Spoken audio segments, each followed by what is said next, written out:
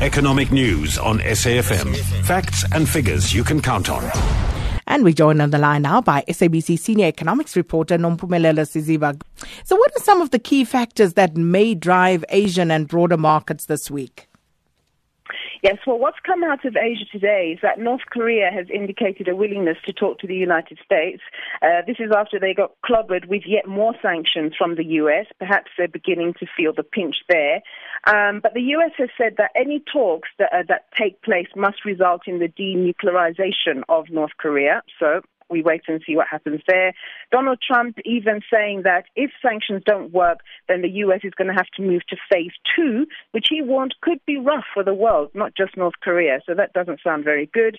Another factor as well, U.S. Fed Chair Jerome Powell is going to be delivering a speech. He's going to obviously give his assessment on the inflation picture, interest rates, etc., etc. We all know that markets are very sensitive to what he's going to have to say. So everyone will be watching the dollar. And ultimately people looking for clarity as to the direction of monetary policy there as it affects all of us. And in China, on the 5th of March, the National People's Congress is going to consider a proposal that Xi Jinping be president for life. Now, of course, this is highly controversial, but he is set to be installed for his second term as president anyway.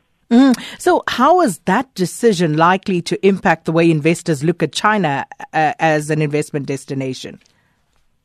Yes, that's a very interesting question because obviously people would rather deal with democracies. China is a little bit different, of course, but it's also the second most powerful economy in the world. So perhaps there's not much of a choice. If the Chinese people decide that's the route to go and people still want to invest in China, I suppose they're just going to have to go with the flow. There are pros and there are cons.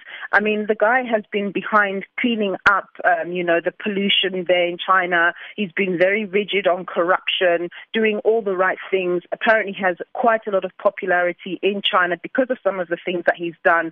But ultimately, he's a human being. We know what history tells us about people having absolute power.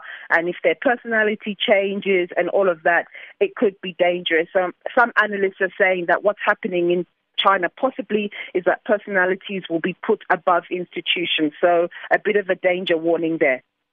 And here at home, investors still digesting the budget, one would assume. Is there anything that came out that escaped the attention due to the hype around value-added tax?